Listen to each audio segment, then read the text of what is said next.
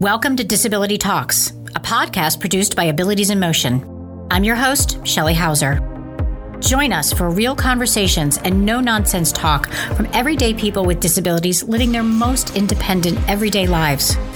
Tune in for the latest news surrounding disability, accessibility, and independence, where conversations aren't dissed and stories that need to be told aren't missed. So let's talk. Welcome back to Disability Talks. I'm your host, Shelley Hauser. Today, my guest is Jay Ruderman from the Ruderman Family Foundation. Based in Boston, Massachusetts, this philanthropic family believes inclusion of persons with disabilities is vital to a thriving society. It is my pleasure to have today's guest on the show to tell us more. Welcome, Jay. Thanks, Shelley. Pleasure to be with you. Thank you so much. So your foundation is rooted by your Jewish faith, and it works to decrease the stigmas, raise awareness, and educate about more accessibility and inclusion for persons with disabilities. Tell us more about what the Ruderman Family Foundation does. So first of all, we've been in existence for about 2 decades.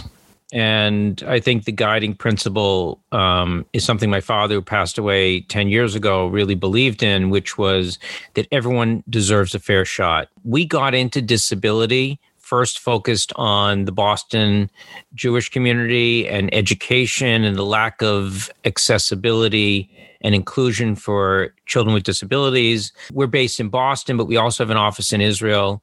In Israel, our partnership is with the Israeli government and a big non-governmental organization called the American Jewish Joint Distribution Committee. And basically, our program, which is now in existence almost 10 years, is to move the Israeli government towards a more inclusive model of disability inclusion and move away from segregation, whether it's segregation in housing or whether it's segregation in employment. And the government, buys in. One thing that I like about this program is there's a sustainability model that our programs, our investment will be adopted as governmental policy. We actually, through our programmatics in Israel, through Israel Unlimited and the government, have promoted centers for independent living throughout Israeli society, including in Arab communities and ultra-Orthodox communities. And, it's very important for the community. So do they have protections like the ADA, like we do here in the States? They do. I mean, Israel has signed on to the Convention for the Rights of People with Disabilities, which the United States is not. Israel is a country where I have found that the laws are very good in terms of protecting and enhancing the rights of people with disabilities. The problem with Israel is enforcement. The laws are good, but the enforcement is not so great. And part of that is cultural. Part of that is like, okay, there's a law here, you make me enforce it. So every country is different. So they're a little bit behind us yet in that mindset. I remember visiting Finland. I was asked to come there as a guest, and I met, people in the Centers for Independent Living. And they're like, listen, in Scandinavia, we get whatever we want. We need to have any sort of device that helps with accessibility. The government is going to give it to us. But in terms of employment, it doesn't move forward. Every society has something that doesn't, quite work. Right. Interesting. But, we're an organization that's evolved over the years. I myself took over running the foundation in 2008. I come up from a background as a lawyer, as a social activist, as someone who's involved in politics. So I certainly took that aspect of my background into the foundation. And we have gone, I think, outside of Boston and approached organizations first in the Jewish community that we felt were very prominent and very influential, but had not yet fully adopted inclusive models. And so we worked with every organization, whether it be a religious organization, conservative Judaism, Orthodox Judaism, Reform Judaism, or whether it be major organizations like the Foundation for Jewish Camping or Hillel, which is a student group, and brought different variations of inclusion to these organizations. Whereas now, many, many years later, I think that inclusion of people with disabilities has become an integral value of the Jewish community. And then I would say that we've moved beyond that in ways that we didn't really expect, because we do have an advocacy component, and that has been speaking out against injustice, whether it's derogatory comments or disparaging people with disabilities. And it could be celebrities, politicians, businesses. And we've got a tremendous amount of press. And ultimately, that led us into Hollywood, where initially we would be very critical of films where able-bodied actors were cast in roles of disability, and we were promoting authentic representation. We were very critical of the industry and got a lot of press being critical of the industry, but then moved into partnerships with Variety Magazine and the Sundance Film Festival and the Academy Awards, and discussions with studios such as CBS and NBC Universal, and having them adopt guidelines and pledging to include actors with disabilities in the audition process, and realizing that disability is part of diversity. You crushed a roadblock with NBC Universal recently, didn't you? The first studio that we met with that automatically said, this sounds right, this is something that should be done. Yes, of course, we're going to agree to a pledge to audition actors with disabilities with CBS. And I have to really credit Tiffany Smith Anoye, who is the Vice President of Inclusion and Diversity at CBS. And I think she was empowered by the leadership of CBS to just say yes, that this makes sense. And they were the first ones out there. And I think they got a lot of credit for doing that. With NBC, it was many, many years of speaking with them. I think a lot of the studios feel that they're doing a good job. And, we give out something called the seal of approval that we've given out to dozens of TV shows and movies that have authentically cast actors with disabilities. And so the studio like NBC would say, we're already doing a great job. And I said, yes, but there's a role of leadership. There's a role of you coming out and saying, we're committing to this, and it's going to impact society. So that happened last week or the week before, and they agreed to adopt our guidelines. And that, again, made a lot of news in the media. Good. I'm really glad to see that. But I think that kind of inclusive mindset needs to start from the top down. Well, I think you're right. First of all, I want to be very clear. We are a family foundation. Now, we have a lot of autonomy because we have a very small bureaucracy. I'm empowered to react very quickly, to have conversations, with studios, which I've had. But there have been many others, and we've tried to have a big tent in terms of including people who've been activists in this field for a long time. I think of someone like actors like Danny Woodburn or Marlee Matlin or Kurt Yeager or RJ Mitty, Eileen Grubba. There's so many people that we've aligned ourselves with over the years, and including, showrunners and directors who really felt impassioned about this, like Scott Silveri, who was the director and producer of Speechless, which one of the main characters, Micah Fowler, was a person with a disability. Glenn Mazzara, who's always been a proponent of authentic representation of people with disabilities.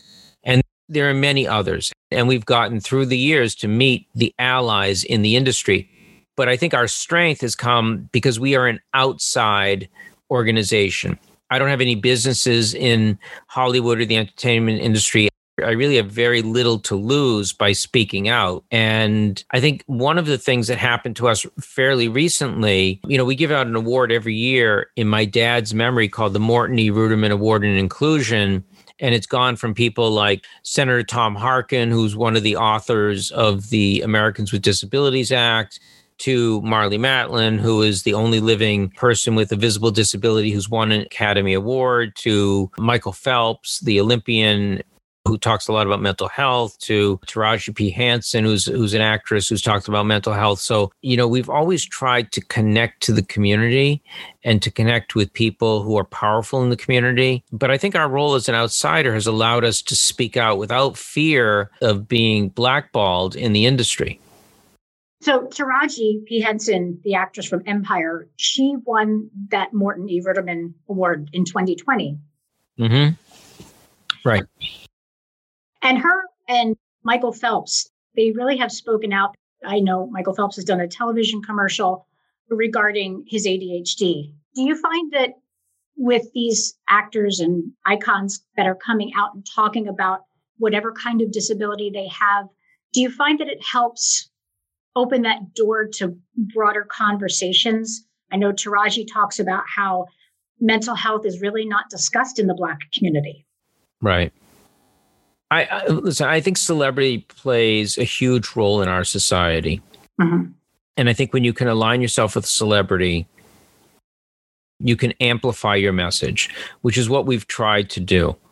And I think by doing that, you get, you know, because celebrity is so followed, especially by many young people in our culture, and they're looked up to as role models. When a role model comes out, and it's not just actors, it could be sports figures, you know, Kevin Love in the NBA, and there's been many others who've come out and talked about issues of depression and anxiety. And it is so important because it helps to remove the stigma. You know, one of the most powerful, we've done many, many white papers on various topics regarding disability in society. But one of the ones that I think, really grabbed the attention of the world was it found that more police and firefighters will die by suicide than in the line of duty. You know, we expect a firefighter or a police officer to have their life potentially at risk through what's required of their job, but we don't expect them to have so much stigma that they're afraid to talk about depression. They're afraid to get the help that they need. And I think that was shocking. Now, it reverberates all the time because, unfortunately, someplace in the United States, almost on a weekly basis, there's a police officer who dies by suicide. And so it's a very important issue. Another issue that we tackled was the policy of leave of absence for students at universities who come out and say, listen, I have an issue of mental health and I'm going to take a leave of absence. And basically the policies of the Ivy League schools have been to cut them off and say, okay, you're taking a leave of absence, but you have no contact with the university, which even further ostracizes them from their community, instead of accepting them and saying, okay, you're dealing with an issue like if you had a medical issue and, you know, you broke a leg and you need to take some time off or whatever. And I think that has reverberated around the educational community, saying we have to reassess our policies in order to accept people, because mental illness or anxiety, depression, anything you want to talk is prevalent through our community, especially during the time of COVID. We're all coping with situations that we didn't have to cope with before in our lives. So it's better to be open about it. And in order for us to amplify, you know, we've always tried to connect with people who have a standing in society, the people are paying attention to. I know Shia LaBeouf and Mark Ruffalo, Octavia Spencer, and even Bryan Cranston have kind of stepped up along with these Hollywood studios and are calling out these studios to be more inclusive with their casting. I really loved when Frances McDormand, during her acceptance speech back in 2018, talked about inclusion writer for the first time. That was something I had never heard about. You know, when she started doing that, was that the shift to kind of have Hollywood take a step back and think about inclusive and authentic representation, or are we still kind of fumbling to get there in 2021? I think we're sort of fumbling, but we're in a much better place. I don't know. I mean, the issue of inclusion rider that Frances McDormand talked about at the Academy Awards came from a policy from the Annenberg Center at the University of Southern California. I think it's important. I think people like Frances McDormand, who are going to be the star of any movie that they're in, have the power to say to the studios, okay, you want me. This is something that I am going to demand. And by the way, we've seen the rise of communities that historically have been very disadvantaged in the entertainment industry, the African-American community, the Asian community, the Hispanic community, LGBTQ community, that have been empowered and are very solidified. the disability community tends not to be as unified. And it might make sense in a way, even though disability is 20% of our population, defined broadly from anything from a mental health issue to, someone who's an amputee. Many of the barriers that people with disabilities face are the same barriers. The stigma, the unacceptance, the inaccessibility, but it's not a completely unified community. I mean, the deaf community is a very specific community, the blind community, and so forth. I think if it was a unified community, it would be by far the most powerful political activist force out there. But there has been progress, and you don't really see progress overnight. But by having two major studios say that we recognize that disability is part of diversity, we are going to open our auditions. We're going to understand that this is part of the process and we have to do a better job. That's a big step forward. And by the way, I think other studios will join us in the near future. But it's not perfect. However, I read something recently that Gail Williamson, who is an agent for many actors with disabilities, she said, a few years ago, my clients combined were making a total of $50,000, and now they're making $3 million. So there are more roles. And, we have to overcome this stigma. In the last 30 years, half of the men that have won the Oscar for the best actor have won for playing a disability. Now, if you would just think about that, what is happening in the industry is the idea that playing disability is good acting. However, if you want to flip it around to any other minority group and say, okay, here's a character that's written for an African-American actor, but we're actually going to choose a Caucasian actor and make them look African-American, that would be seen as completely unacceptable in our society. Same thing with Asian, same thing with Hispanic, same thing with Native American. We've already progressed to a point where these communities, it's accepted. It's accepted from the leadership from the top down. They need to be authentically portrayed, and their power within the community has risen within the entertainment world. The disability community is not there yet, but I think it's getting there. I remember a few years back, there was an article by a young journalist who's great, and he did an article about the 100 people who can change diversity in Hollywood.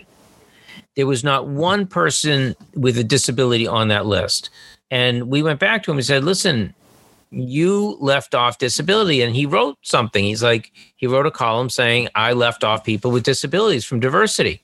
So I think it's an education. I've spent a lot of time over the years talking to journalists, and a lot of them get it. A lot of them get it because they understand it intellectually, or they have a personal connection. They have a sibling, they have someone in their family that has a disability, and they're like, you're right. This is left out, and this is something that we need to change. And it is changing, and I think it will have a profound change. I don't believe that every single character of a disability needs to be played by someone with a disability. We're not quite there yet.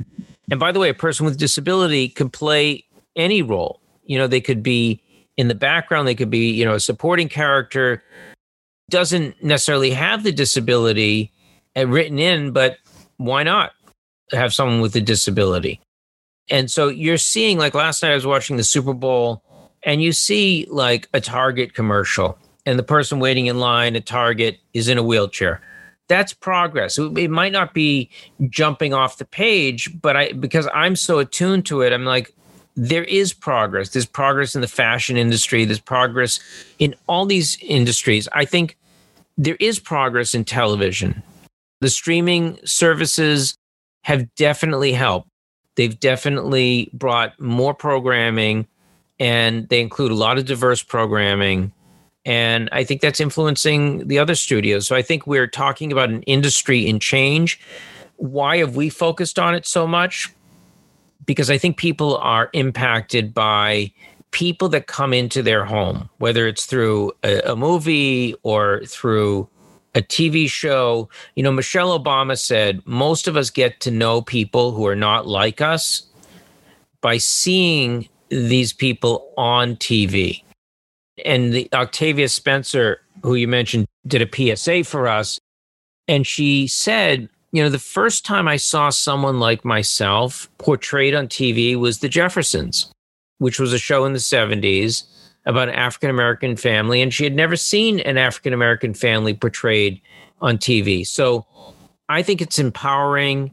I think it shows the need for diversity. I think we live in a diverse culture, and it really has an impact. I mean, I think the stigma that people with disabilities face is a real stigma. I mean, I think that we know the unemployment rate for people with disabilities is 70%, whereas in a good economy, it's less than 4% for the general population.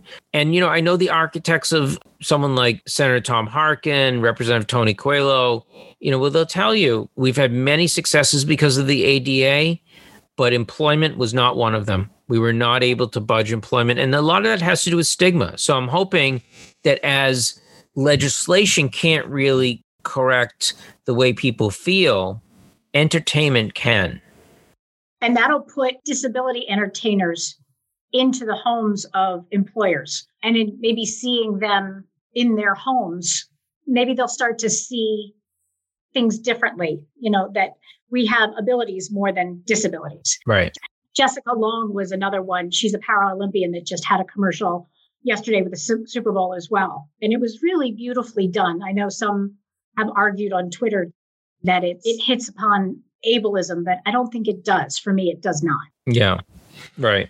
Well, I also saw Jessica, who I interviewed for my podcast, All Inclusive, and who is an amazing person and a great athlete. And I saw the back and forth on Twitter, like, is this inspiration porn? Yep. Or, is this progress for disability? I would look at it like Jessica's a great athlete. She's a Paralympian. She's a medalist. Why shouldn't she get the recognition that other athletes would get? And this was an opportunity for her to take advantage and to get that recognition. So I didn't see it as a bad thing. I think when you're talking to a Super Bowl audience, which is one of the largest televised events and the largest audience, to see someone who is a Paralympian getting a 30-second spot at the Super Bowl, I think is extremely powerful. Yep. And we formed an organization a while back called Link 20. So I'll tell you how Link 20 came about. Link 20 is a group of activists. They're all over the United States. They're in Israel. Hopefully they'll be in other countries. But there are people with and without disabilities. And I started it because I said, listen, we are a foundation.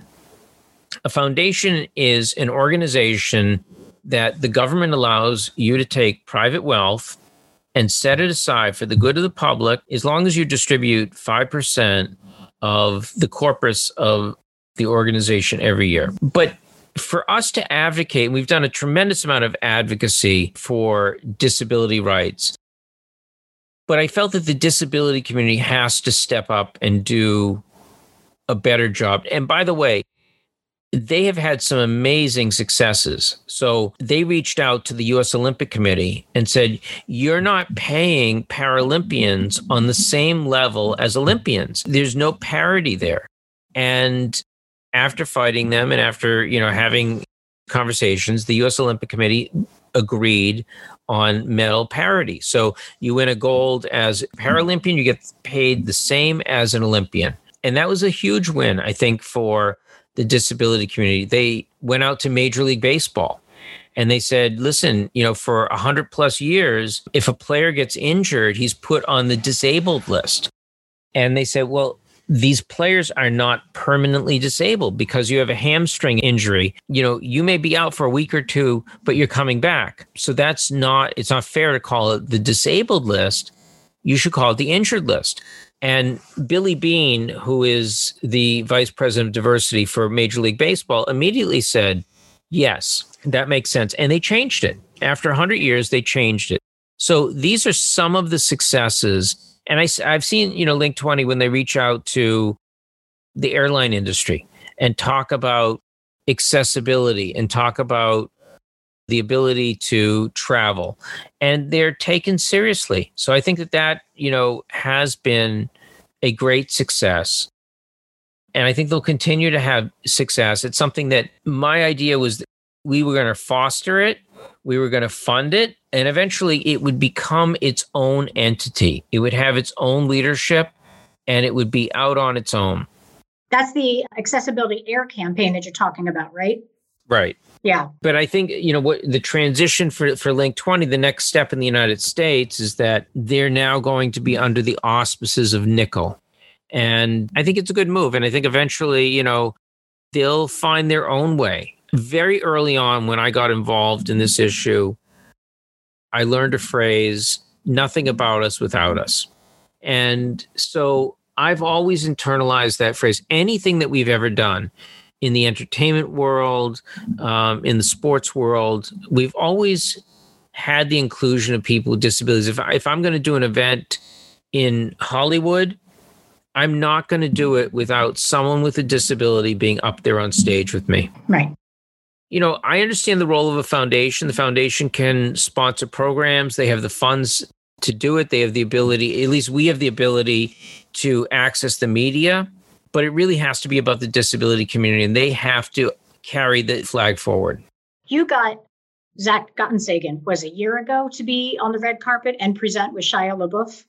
And I think that was the first time Hollywood had an actor with a disability up there on stage. And you and your wife had the honor of being able to walk on the red carpet with Zach and Shia. How did that feel, that moment? Well, we had been talking. So we decided to partner with some of the major organizations in the entertainment industry. And we partnered with the Academy Awards. And we were talking with them for a long time about the inclusion of disability. The movie Peanut Butter Falcon, which in case any of your listeners has not seen it, is a great movie. It's a real Huckleberry Finn story. And Shia LaBeouf, I think, is great. And Dakota Johnson and Zach Gottensagen. And, it's not so cut and dry as to how it came out. But I think after talking to the Academy Awards for months and saying, listen, you really have to have a disability angle, in the Academy Awards, it was very gratifying to see, Shia and Zach out there on the stage.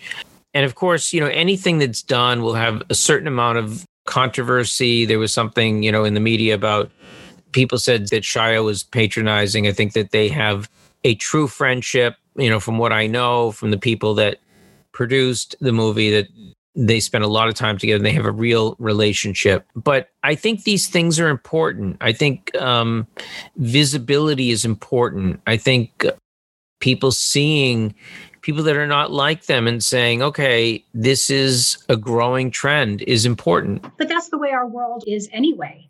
It's not just all the pretty perfect people.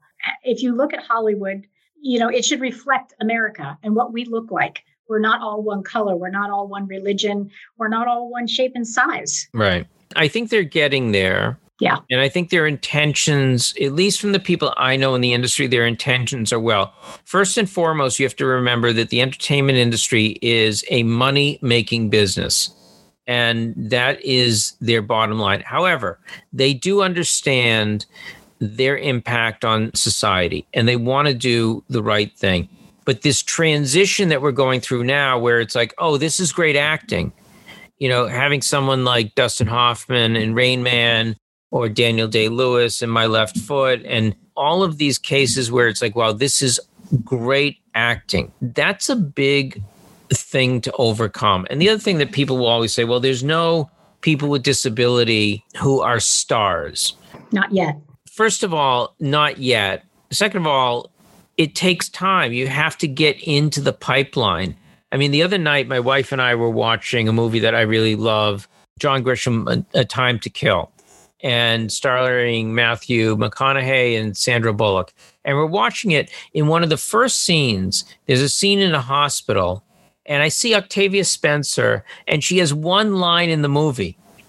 And then I found out that's her first movie. That's the first movie that Octavia Spencer was in. Now, she is one of the most respected and I think, one of the greatest actors out there, but everyone gets their start someplace. And if you get your start and you're good and you work at your craft and you make the right connections, you will become more recognized in the industry. And, we have to get away from the time where, like in Glee, the character, who played a disability in a wheelchair was playing a character. There's no reason why you can't have someone who's in a wheelchair, who is attractive, who is a good actor, play that role. They're out there. And I'll give you the example of Speechless. When Scott Silveri wanted to find Micah Fowler, he hired an agent who went all around the country and found him. He was in, I think, Georgia at the time, and they found him, and he was great. These people exist. We live in a big world. There's a lot of people that want to get into entertainment.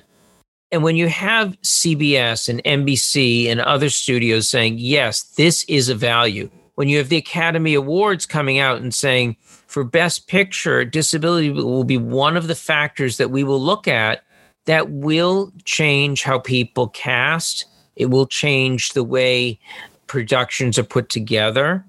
And by the way, one of the things that I was very lucky to do, we gave in 2019 the Morton Ruderman Award to the Farrelly brothers, Peter and Bobby, who've always done a great job at including people with disabilities. They had a friend who was paralyzed at a young age. He was in many of their movies. They put other people with disabilities in their movies. And I think that, Peter is an Academy Award winning director. He knows all of the top brass. And, we worked really well together to try to get that message to the top leadership of the studios. So I think it's coming. I think we live in a very interesting time. I'm proud of the work that we've done, but I think there's so much more to be done. And I think the disability community will continue to be a community that will be more and more empowered and more visible in entertainment. And with that, I think we're going to take a short commercial break, and we'll be back with Jay Ruderman. Abilities in Motion is a Pennsylvania-based nonprofit organization dedicated to helping individuals with disabilities live their lives on their own terms. Abilities in Motion strives to eliminate psychological stereotypes, physical barriers, and outdated attitudes that prevent social and civic inclusion, as well as promote the independent living movement to empower, educate, and advocate for individuals with disabilities. For more information about programs and services Abilities in Motion provides, call 610-376-0010 or visit our website at www.abilitiesinmotion.org. And we're back, listeners, with Jay Ruderman from the Ruderman Family Foundation out of Boston, Massachusetts. So we left off in talking about the Farrelly brothers, and I did listen to that podcast on your all-inclusive podcast, which is really very good. Thank you. I kind of thought it was funny that they had a friend who actually called them out on that they didn't have somebody, because he's like, I thought there was going to be somebody with a disability in your film, and there wasn't anybody. So, and until they were called out, they didn't think about it. They just made this film. And now I think they have at least one or more persons with a disability in the foreground, in the background, on set. Have you been talking about that to the studios, as well as having not only people in front of the screen with a disability, but people behind the screens? I know I talked to Jennifer Laszlo Mizrahi from Respectability, and her organization is working to get writers with disabilities to write these characters organically right from the start before they even hit the studio. I think it's all important. I mean, I think there's various roles in getting a production to happen.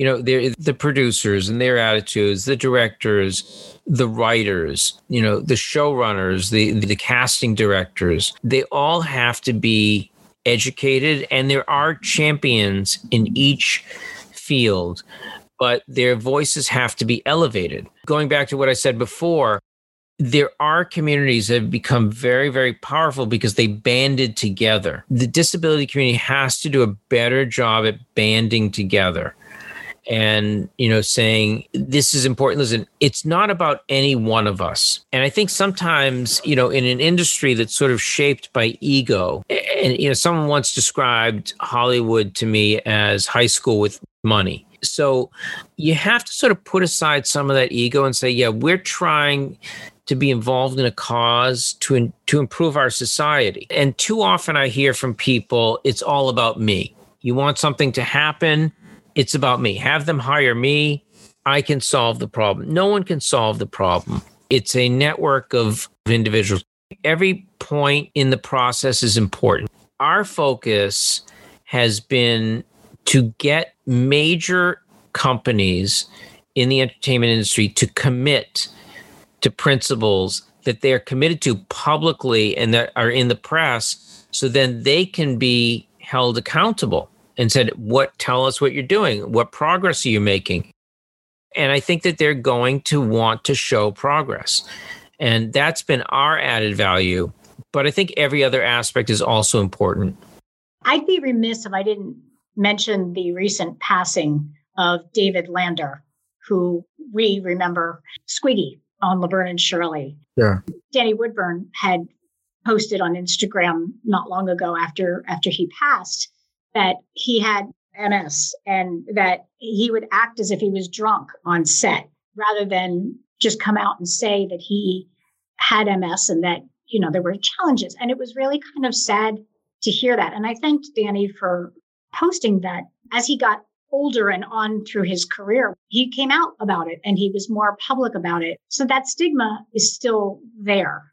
But did you ever get to meet or work with David Lander before he had passed? I didn't, but I remember reading Danny's post about him. And I think, first of all, I think stigma influences the way we feel inside. And we know we're going to be accepted, we're not going to be accepted. I mean, I want to go back to the early 80s when Rock Hudson would not talk about that he had AIDS until he passed away. And even when he passed away, it was like, oh, why did he pass away? Stigma is always there. What I see happening, there's two things. I think you're seeing more and more celebrities who are more out about what their disability is, especially, people who are young, singers like, Selena Gomez and Lady Gaga and Demi Lovato and so many more saying, listen, there are issues. And by the way, being in the limelight and being a celebrity, I mean, we all know, through, especially with COVID, how difficult life can be, with our kids and ourselves and isolation and, how we're perceived and social media and the negative aspects of social media. But I think people hide things about them, which are important about them, because they're afraid of stigma. And also, I think you're afraid of being blackballed in the industry, saying, okay, well, now I'm taking him out of this category where he's this funny actor. And I'm going to say, well, he's a funny actor who has MS. And maybe that's not how he wanted to be known. But I do think you're going to see more and more people just coming out and saying, this is who I am. And that's beneficial to society because it's not only about them and educating the industry and saying there's all types of people out in this industry, but it's also beneficial to younger people and older people and people who have the same condition across the world being empowered by saying, yes, this person is like me and they become successful. And so I'm all in favor of people being more out about what they're going through. However, I'm no one's judge. And that's an individual decision as to when you want to do that and how you want to do that. By the way, it was the same thing with, actors who are gay and lesbian that, a lot of times people were hidden. I remember the episode of Ellen where she came out and said, I'm gay, was a shocking thing for America at the time. I mean, now you have a character on TV and says, they're gay. It's no big deal. It's like, okay, someone being gay is part of the fabric of our society, but it wasn't always like that. And I think society constantly needs to be challenged. And, fear comes from a potential monetary loss, whether you're an actor, whether you're a studio, how does society feel and how are they going to adapt to it? What I think the entertainment industry has to understand is they are more powerful in shaping attitudes than they would ever know. They have a leadership responsibility, not just to be, looking at how their product is going to be accepted among the general public, but to lead the general public and saying, this is now what our society looks like. Shows like Will and Grace and Modern Family really brought to light the funny side of their life, of being in the LGBTQ community. Will and Grace really pushed that envelope. And I really hope that in the next decade or less, that studios decide to do that and open that door that wide for persons with disabilities. And I think you're right. Those icons coming out and saying, I have this disability. Sure. Selena Gomez on her social media took us on that journey when she had her kidney transplant with her lupus. They kind of show that there's no shame in it. Nobody's perfect. It is what it is. And this is my life and get on with it. But I think these icons coming out, being very open and honest about it is a great way for our youth to kind of say, okay, somebody gets me. Right. And still look at the life that they've created for themselves. Like Michael Phelps with his ADHD. I mean, he could have chosen 1,000 things to do, but he harnessed all of his energy. Right. And focused on swimming. And he's just an amazing athlete. I wanted to talk to you about your submission papers for the foundation. You have a deadline coming up on March 31st. Can you tell us more about that? Yeah, we're now approaching the next phase of our foundation. I mean, the foundation's been in existence for about 20 years. It is a family-run foundation.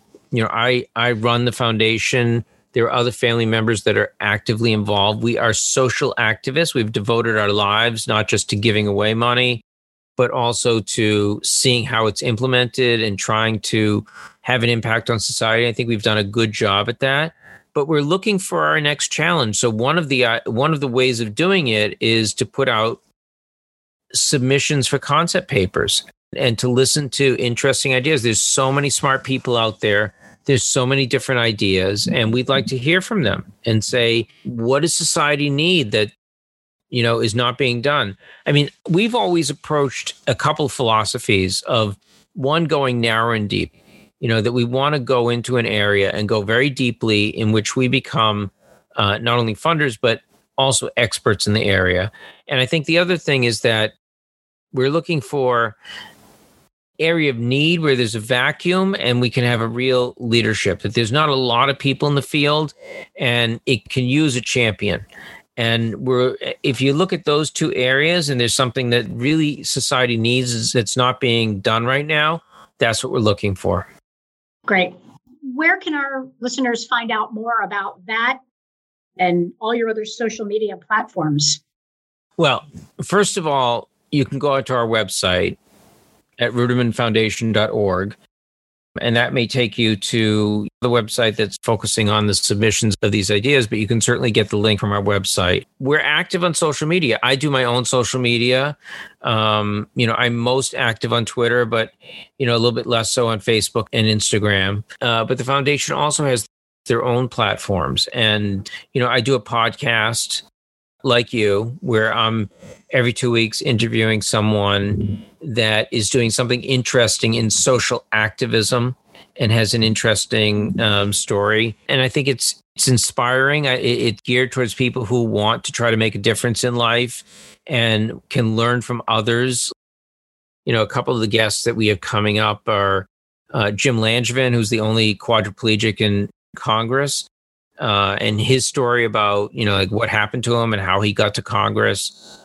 Richard Bernstein, who's a blind justice on the Michigan Supreme Court. We just released Kyle Maynard, who is someone who was born without any limbs, but, has become a mixed martial arts artist and climbed Mount Kilimanjaro and really interesting people telling interesting stories and how they've changed the world. And I think people who are looking for meaning in life and looking to do something, I think can gain some inspiration and some ideas about, how people really found their path. And that's what the podcast is about. So people can find us. I've always said that people in philanthropy need to be very transparent. We've tried to be extremely transparent and,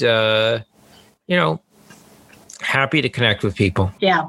If you listeners out there haven't checked out his podcast, I have listened to many of them, and I highly suggest you check out All Inclusive. It is a phenomenal podcast to listen to and everything that Jay does. So I think that's going to wrap it up for today's episode of Disability Talks. I want to thank Jay for being here through the foundation and promoting equality in Hollywood and around the world. Thank you so much, Jay. Thank you, Shelley. It's been an honor. And to our listeners, thanks for listening. Make sure to hit that like and subscribe button so you never miss an episode of Disability Talks.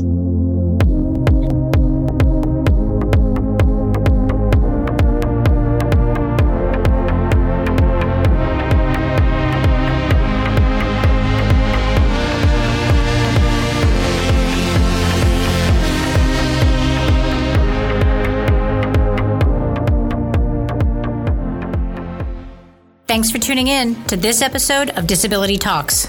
Want to keep the conversation going? Then visit our website at abilitiesinmotion.org or connect with us on social media. And remember, don't diss my ability.